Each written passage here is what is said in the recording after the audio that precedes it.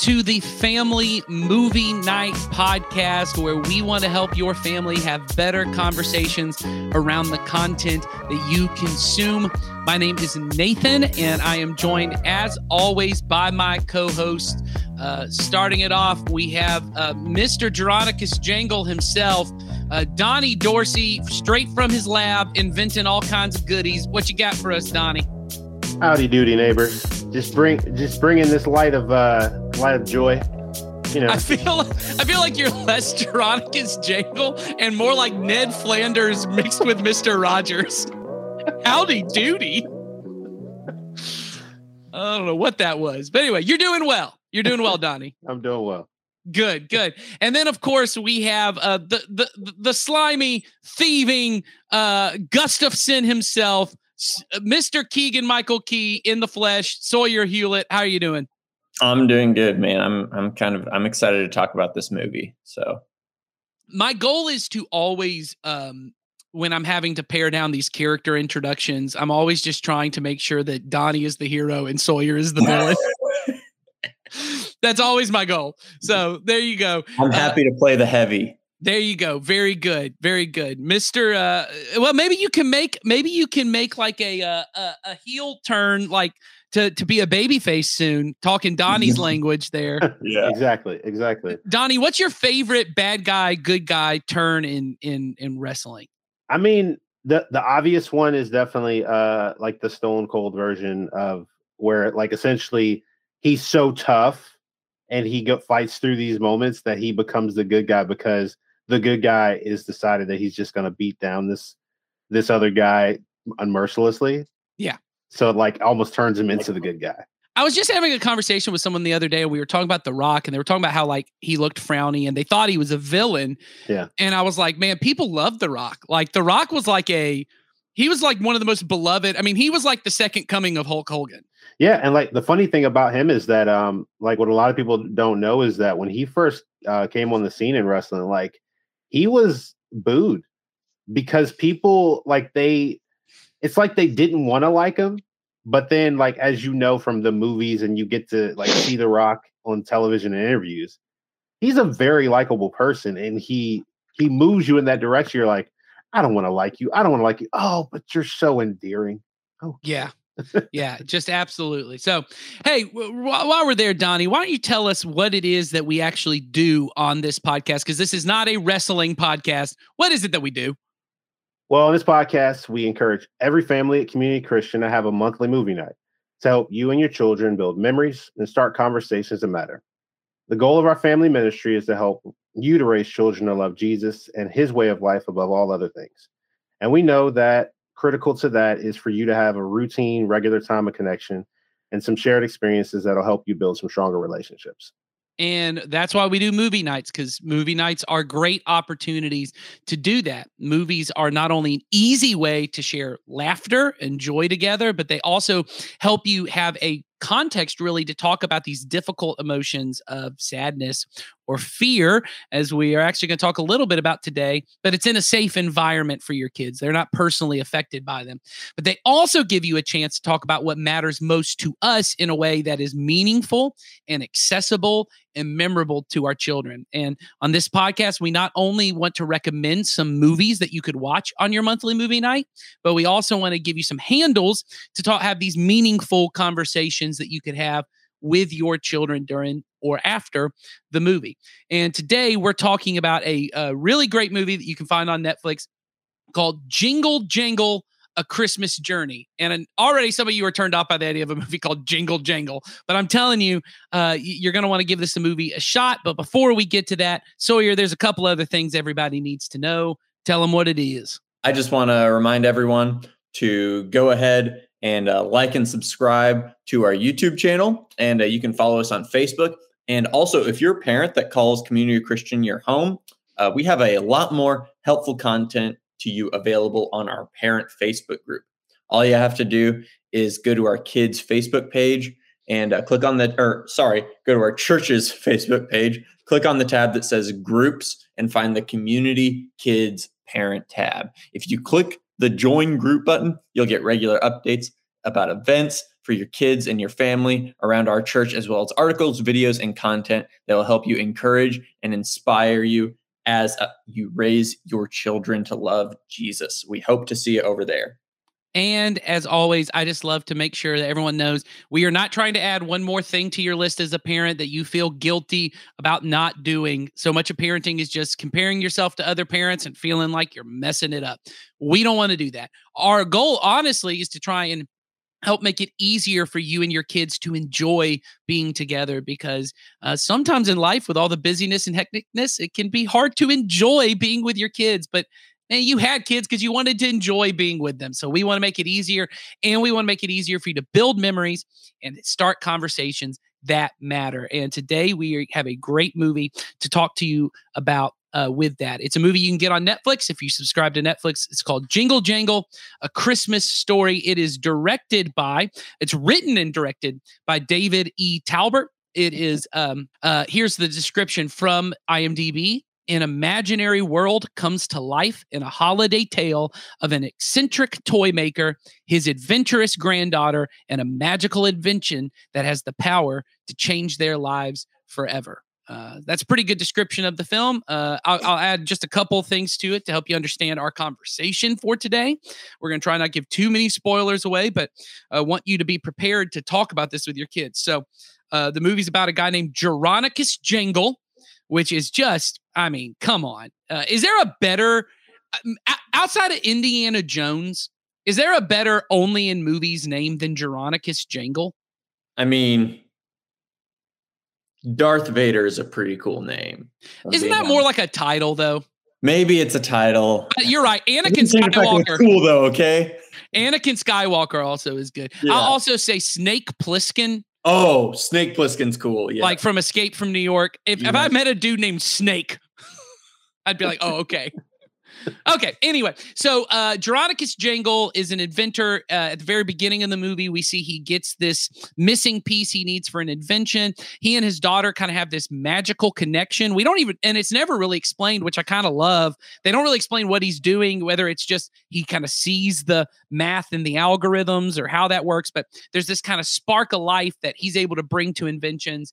And then he has this assistant inventor, who is later played by Keegan-Michael Key as they get older, who steals this invention from him and then steals his notebook with all his inventions. Jeronicus Jangle is so grief-stricken by this, and that soon afterwards his wife dies, that he sends his daughter off, I guess, to boarding school. They don't really, do they explain that? No, I don't think so. I think they just kind of allude to the fact that they're just separated, like disjointed for a moment. Yeah. So he doesn't really see his daughter anymore. And then eventually, years later, his granddaughter comes to visit him and kind of reignites that spark within him. And it's really about this toy maker who has kind of lost his spark for life and gets it back. And this is the part that we probably have buried the lead. It's a musical.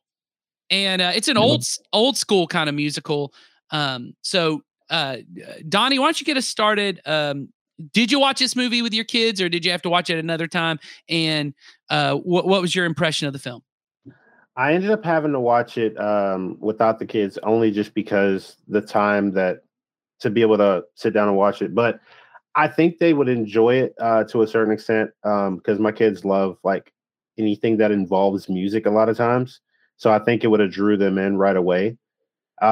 It's a lot of good moments. Like, and I think the music is something that is almost understated, which is kind of interesting because it is a musical in the way that it's done, but the way they use it is so interwoven that it doesn't seem like it doesn't make sense in moments. Like it seems it's like a transition to a moment, and it works very well. Like, and they use it as different things. They use it as some type of like comedic fodder at times, and they also use it as transition the story. So yeah, I definitely enjoyed it. And I know you and I are longtime fans of Key and Peele. What was your Keegan-Michael Key is I'll just say he's the villain in this film. He gets a musical number at one point, some good comic moments, some good dramatic moments. How do you think Keegan-Michael Key did in this kind of role? I think he stood out. Like, I mean, because I think, when you see him do like all these shorts and all these different styles of comedy, you don't necessarily expect him to be able to take on a dramatic role and hold your interest as being, not following to that, like that typical villainous person. Like he makes you feel like kind of like the thing we talked about before is like with different villains is that the villain should, to a certain extent, almost appeal to you in a way through some small aspect. And he does that in a great, like he, as an actor, he does a fantastic job with that. He makes you go, wow, okay, I can understand this. I can rationalize where you got that from. So like, I definitely would give him many kudos on this. Yeah, I thought he was great. I was surprised at his dancing skills. I mean, I thought his number is one of the top ones. I can't think of what the name of the song is, but it's the "You Can't Spell Magic Without Me." I thought that Oh yeah, moment, that moment was great. Magic Man G is the name of the song. I was just looking it up right here. I thought he was great. yeah.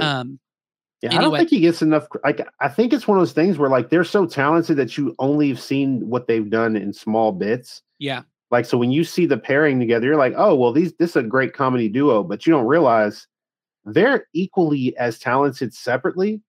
So when you see them together, you're like, whoa, now I see why you came up with these amazing ideas. Like, y'all are great.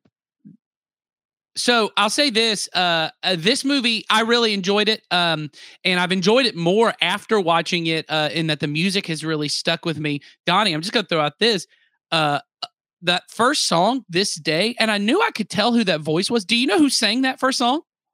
No. It's Usher, baby. Wait, was that? That's what it says. It says wow. that Usher. I was like, man, that voice sounds really familiar. And it says, I thought I heard, like, how like some people just have a tone in their voice where you just go, you kind of notice it, but it's almost like he hit it a little bit, just enough so it wouldn't take too much focus.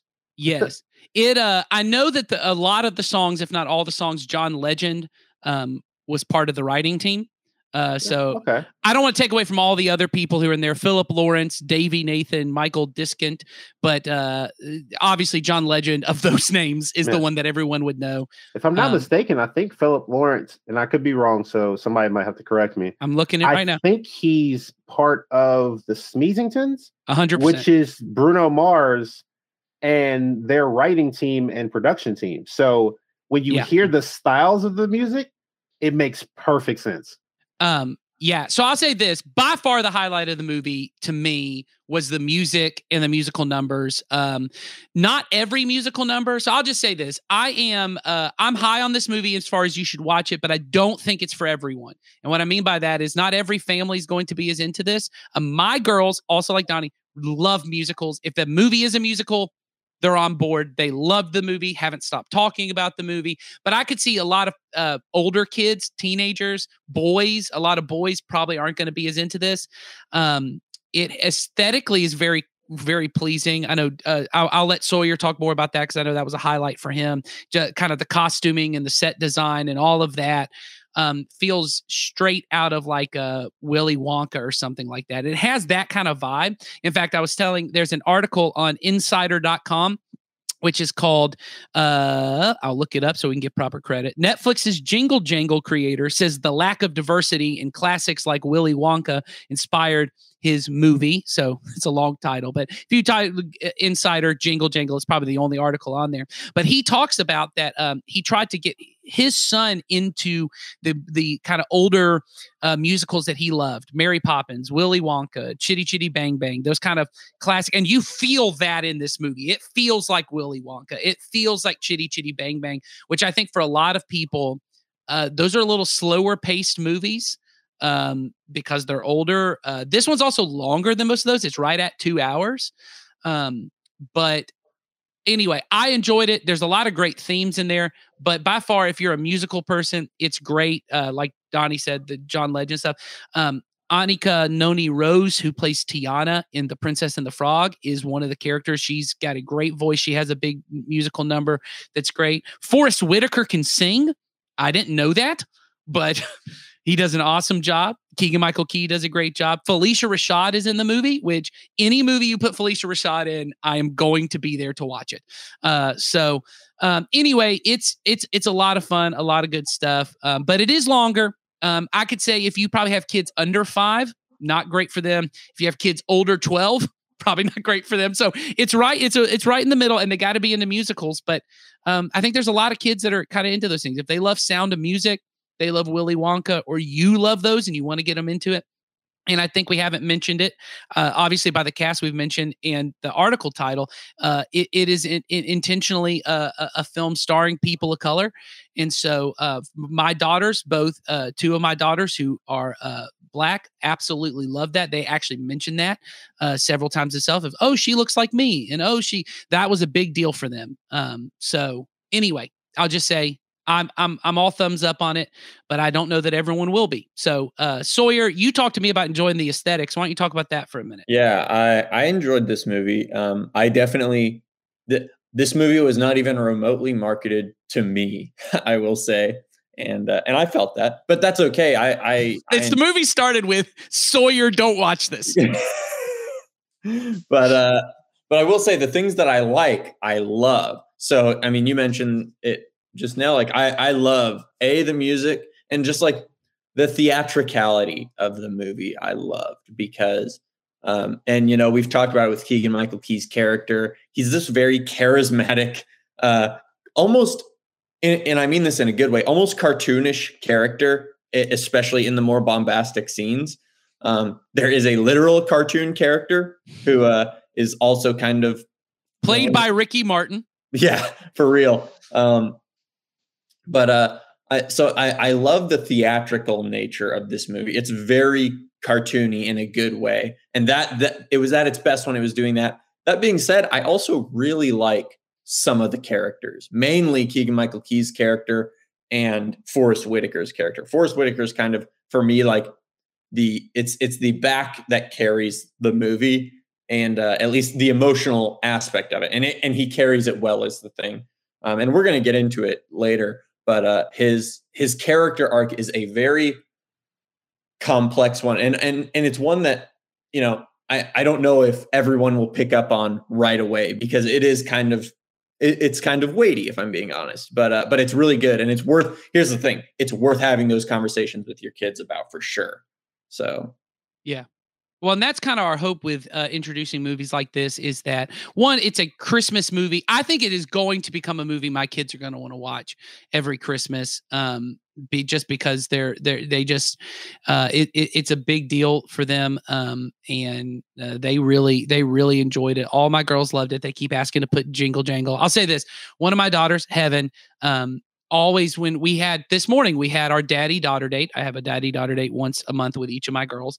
And every time, even in the middle of like March, she wants to play The Grinch, the music from The Grinch, but the Tyler, the Creator soundtrack version, which I'm all for because it's absolutely fantastic. But today I said, do you want to play The Grinch or you want to play Jingle Jangle? And she said, The Grinch. No, Jingle Jangle. That's how she said it. So she's all about Jingle Jangle right now. And I could see it becoming a classic for them. So like I said, I think if you got kids who are in that kind of age where the magic and the wonder of musicals really works, this is it. But it is a little longer, so I can see some people not being as into that part. But there are some great themes that we want to talk about. So let's get into that right now. The first of which is really kind of the central theme of the movie, which is Forrest Whitaker's character, Jeronicus Jangle, gets this, he's betrayed by his apprentice, Gustafson, played by Keegan-Michael Key.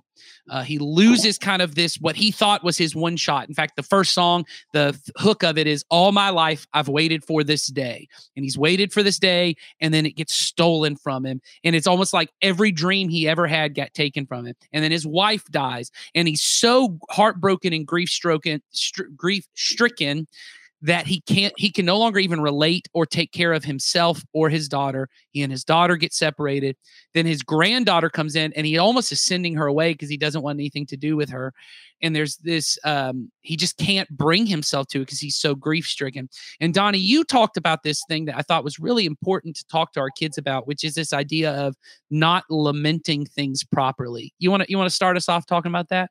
Yeah, because I think especially like I know I've learned this as I've gotten older is the idea of actually lamenting things. And like what I mean by that is essentially actually grieving the moments of it, the thing that you've lost, not necessarily staying with it for an extended period of time, but at least acknowledging it.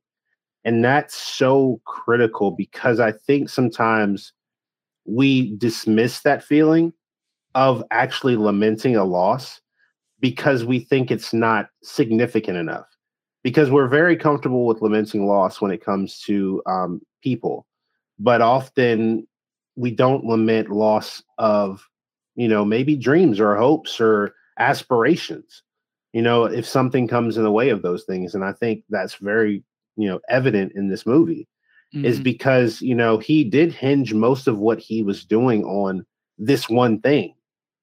And the problem that he got stuck in was he wasn't lamenting it. He wasn't accepting that, okay, this is a circumstance that has occurred. Now, what will I do to move forward? He spent a lot of time grieving in that moment and, acknowledging, hey, this has happened, but not feeling like he could find a new semblance of hope and a way to come out of it. Because a lot of times that's the biggest part. Yeah, you can't accept the new until you've grieved the loss of the old. And he's so holding on to this dream. And you see this in the character. There's this beautiful visual representation of when his like spark of imagination comes and he's making these like algorithms out of this like dust in the air and all this kind of stuff. Well, he can't do that anymore. And then he sees his granddaughter shows up and she can, and he can't even see it. He knows what she's doing, but he can't see what she sees. Yeah. And I think that's because what we're supposed to see is he's not willing to let go of, hey, this old dream you had, it's not coming back. You can't get that time you lost. And because you're not willing to move on. So my daughters and I actually had that conversation. One of my daughters said, why won't he talk to his granddaughter? Or there's a character in who's I was shocked. I think her name is Joanne. She's like the postal worker who's like in love with him and that's a great song. That song's called Miles and Miles. And it's really funny. And they loved her, but they're like, why everything for them is she wants to kiss him.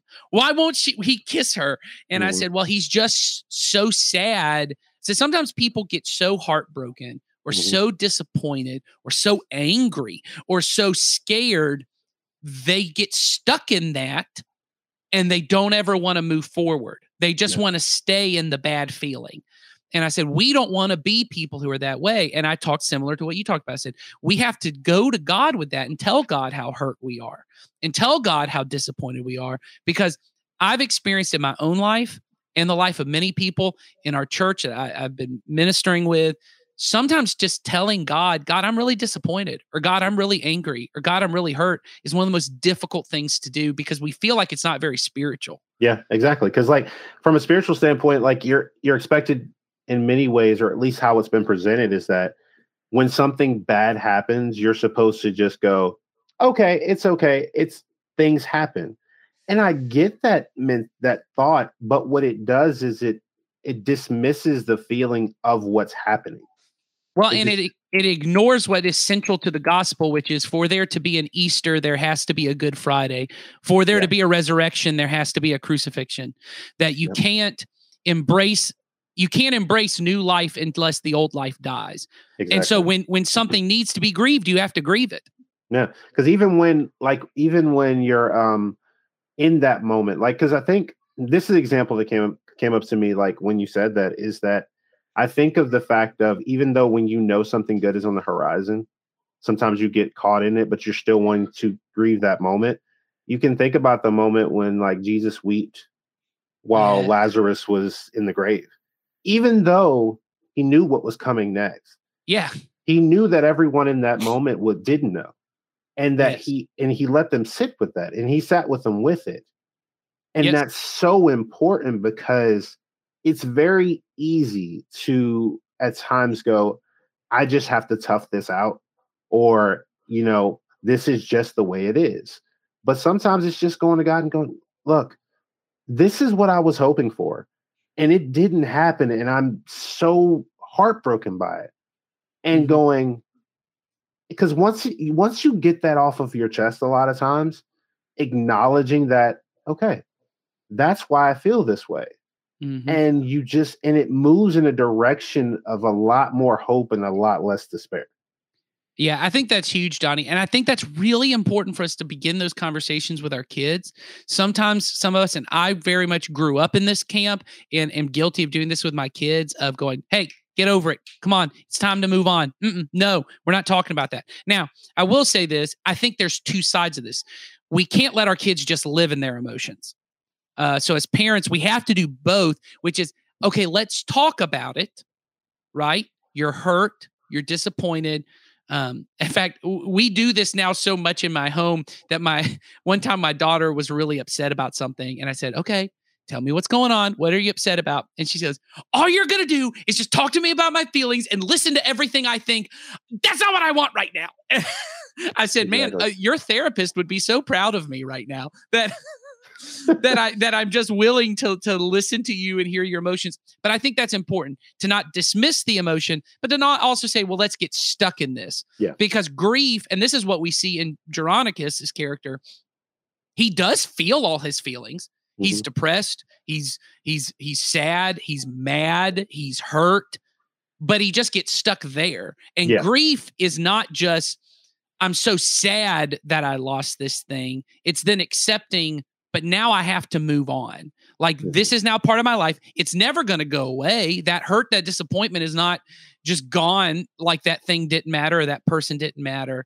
But how do I incorporate that into who I am and who God wants me to be? Now, there's this other aspect that really fits into this, which is really how grief and kind of these things trigger us.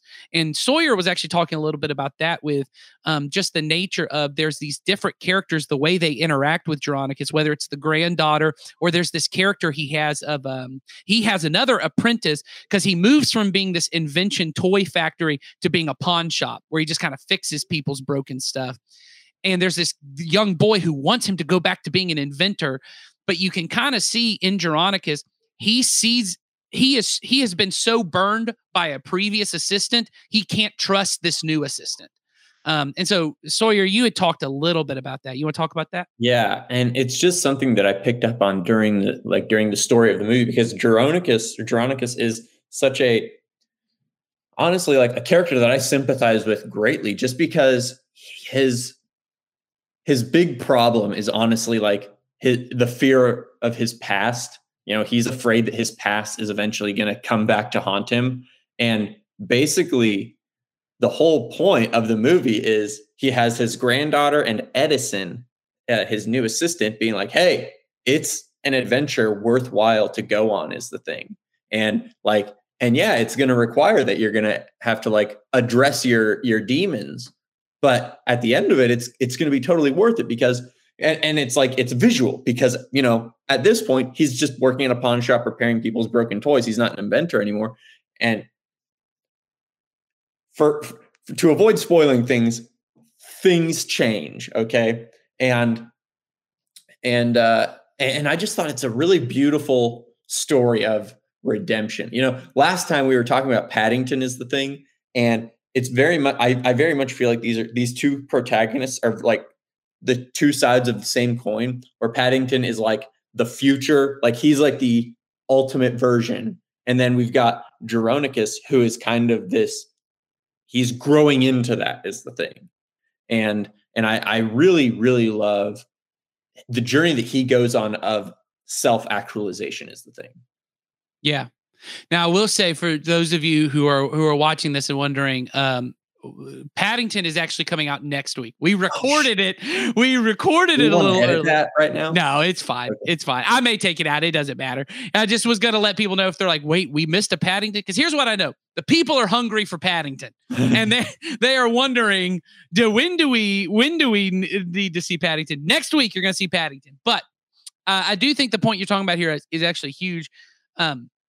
The point you're making about Geronicus having to kind of deal with these things and learning to be redeemed himself, but also move towards redemption and reconciliation in his relationship with his daughter. Yeah. There's a whole song with that. There's a whole moment. Oh, it's a great moment. Yeah. It's just really emotional, great performance by Forrest Whitaker. And it was a good moment once again to talk to my girls about. I said, I hope there is nothing that ever happens to us or between us that I want you to know I will always come apologize to you.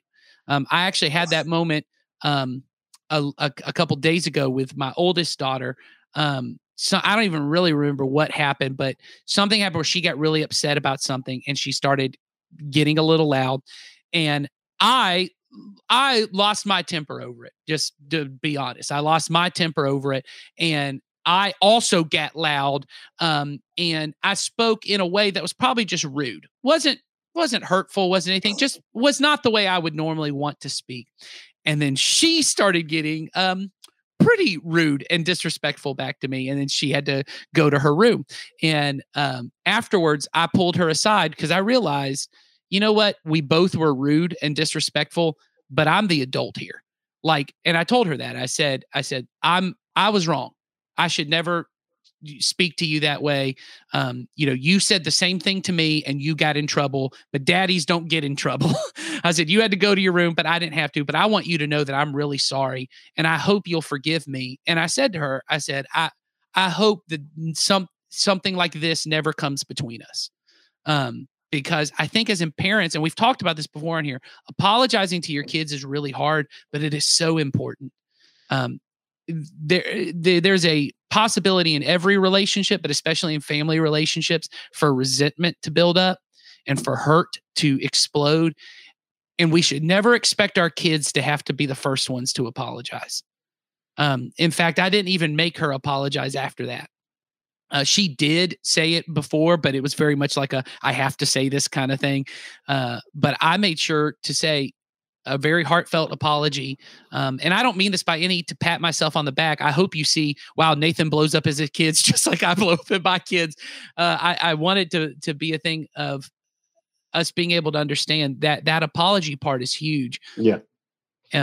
Donnie, I'm sure you've had similar moments with your kids. Oh, absolutely. I mean, it's a big part of it because I think it's what happens is our pride gets in the way a lot of times because it's the idea of, well, quote unquote, I'm in a position of power, so you should not treat me or talk to me a certain way. But if I'm not showing that, the dynamic is going to be that, hey, once I get older, I can start treating people this way.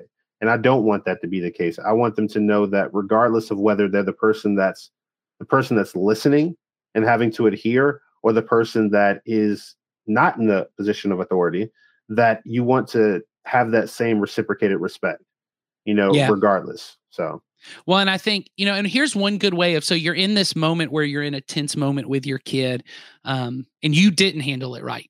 And then they didn't handle it right. But they're upset. There was a hurt in this situation. I now remember what the initial argument was that made her kind of blow up, because I entered to kind of try, and she was having an argument with her sister, and I was trying to manage that because it was going out of order. She was very hurt in the situation, and she started speaking to me disrespectfully after this. And my wife walked in. I thought this was just the best way to say it. And she said, wow, you must be really upset because I know that you would never speak to your father that way in another situation. And I thought that's a really good way. And she's just so much wiser and better at this stuff than I am. And it's just a really good way of validating her emotion while still also pointing to the behavior. Because what I normally would do in that is, how disrespectful and ugly, and that's the ugliest way to speak to me. Like I'm almost accusing her of being something she's not. But my wife was able to kind of elevate her and say, you must be really hurt or really embarrassed or really feeling this way, because I know that you're such a good girl. You would never want to speak to your dad this way in another way. Yeah, I love that. The expectation of saying, I know who you are, and there is a hurt here that is leading you in this direction. And I know who you are. So I'm not, yeah. I didn't want to interrupt you. Go ahead. No, but like it's that idea of that once that feeling is acknowledged and knowing that, hey, you're hurt and I understand that, because in those moments are hurt are when we often are most likely to have blow ups or lose control, and it's in those moments where it's like we can just choose that, okay, I can invalidate this person and how they feel because it will make me feel like my feelings are validated. Or in this moment, I can validate their feelings and understand that, you know what? There is an obvious hurt between both of us that has led to this. And how can we repair this without making it where it's damaged beyond, any level of repair? So I think that's huge. And I think in the movie you even see some of that. There's this whole thing that no one will call him by his name. She calls him Jerry, and the other guy calls him something else. I can't remember what. And someone calls him Mr. Jangle. And he's like, this idea of like knowing who you are is so critical to that. And like you said, I think being able to say that into our kids and to speak into them and say, I see this in you. Like for Geronicus Jangle to be able to say to his granddaughter, like, I see in you the same spark that's in me, and that was in your mom. That was one of my favorite parts too, is when the mom comes back and she says, she has what you have, or something like that. And then he sits back, and you had it too. Like, you have it too. Like, it's not just that, to being able to speak that into both his daughter and his granddaughter, just a beautiful moment. All right. So one other theme that we want to talk about, this one actually got brought to me through a conversation with my girls about this movie. At the end of the movie, this is going to spoil it. So if you don't want to know this, but I think it's a great opportunity. So if you're willing to be spoiled just a little bit, you may not know this about me. I'm trying to be careful with spoilers. I think spoilers don't actually exist. I think knowing the end of the movie shouldn't ruin your experience of the movie, because the movie's more about the themes than what happens in the plot. But that's a whole other deal. Regardless, if you don't want to be spoiled, go ahead and click off the podcast now, because this is going to be our last discussion. But here's what I'll say. At the end of the movie, you find out that on the night that Gustafson, Keegan-Michael Key's character, betrayed Geronicus Jangle, because the reason he betrays him is he was trying to invent something. He had an invention of his own. It kept breaking. He kept asking Jangle, hey, can you help me fix this? And Jangle kept saying, not right now, I'm doing something else. Well, it's revealed at the end of the movie, on that night, he was going to give him the missing piece of his invention that he didn't. And he said, if you would just have waited and not stolen from me, you would have gotten everything you needed. And my daughter said to me, well, it's not his fault. It's the other guy, because Ricky Martin's character, who's this little toy, if you haven't seen the movie, this sounds really bizarre, but he basically comes up with the idea of, you should steal this stuff, and tempts him to steal it. But what I had to say to my daughter was explaining to her, hey, we're all tempted to do bad things, but we're the ones who choose. No one forces us, because she said he made him steal it. I said, no one makes you do anything. You may be tempted to do the bad thing, but you get to choose. And then it gave me the opportunity, because we had just recently read through the Adam and Eve story with my children, to draw this parallel to the story of the Bible of Satan is a tempter, comes into the garden, gets them to not trust God, says, hey, God's not going to give you what you really want. You need to take it for yourself. You need to take this fruit for yourself.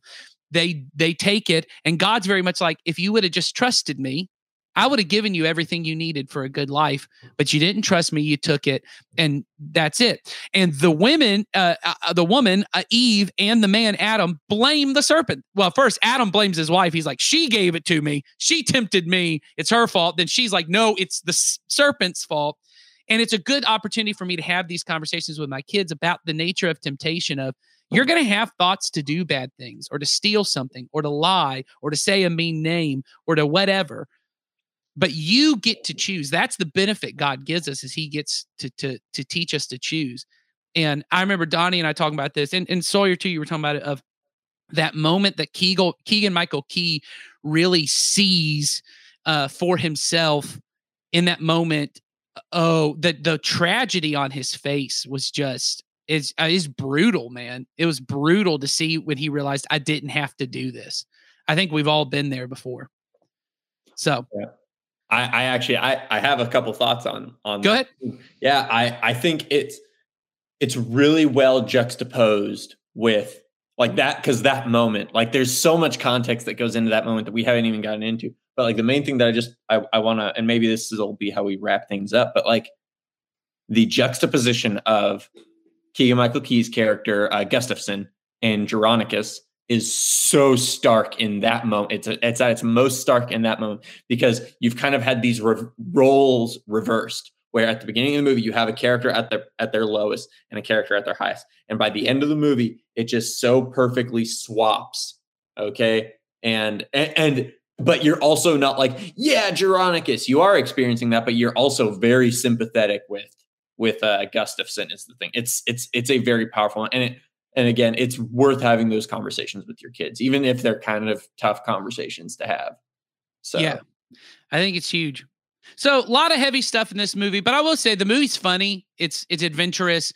Those moments are in there too. They're very dramatic, sweet moments as well. But I think it's worth having the conversations with your kids. Now, I want to end up on this to try and get us lighthearted again right here at the end. So very quickly, because we're almost out of time.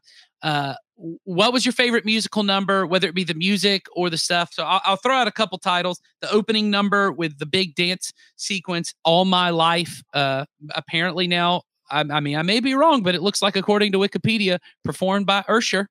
And the kind of the big ballad, the I Want song in musicals is a Square Root of Possible, which is a very powerful song. And then kind of the more humorous numbers, Magic Man G, which is Keegan-Michael Key's song, and then Joanne's song, Miles and Miles, the one she sings to him with the backup singers, which are hilarious.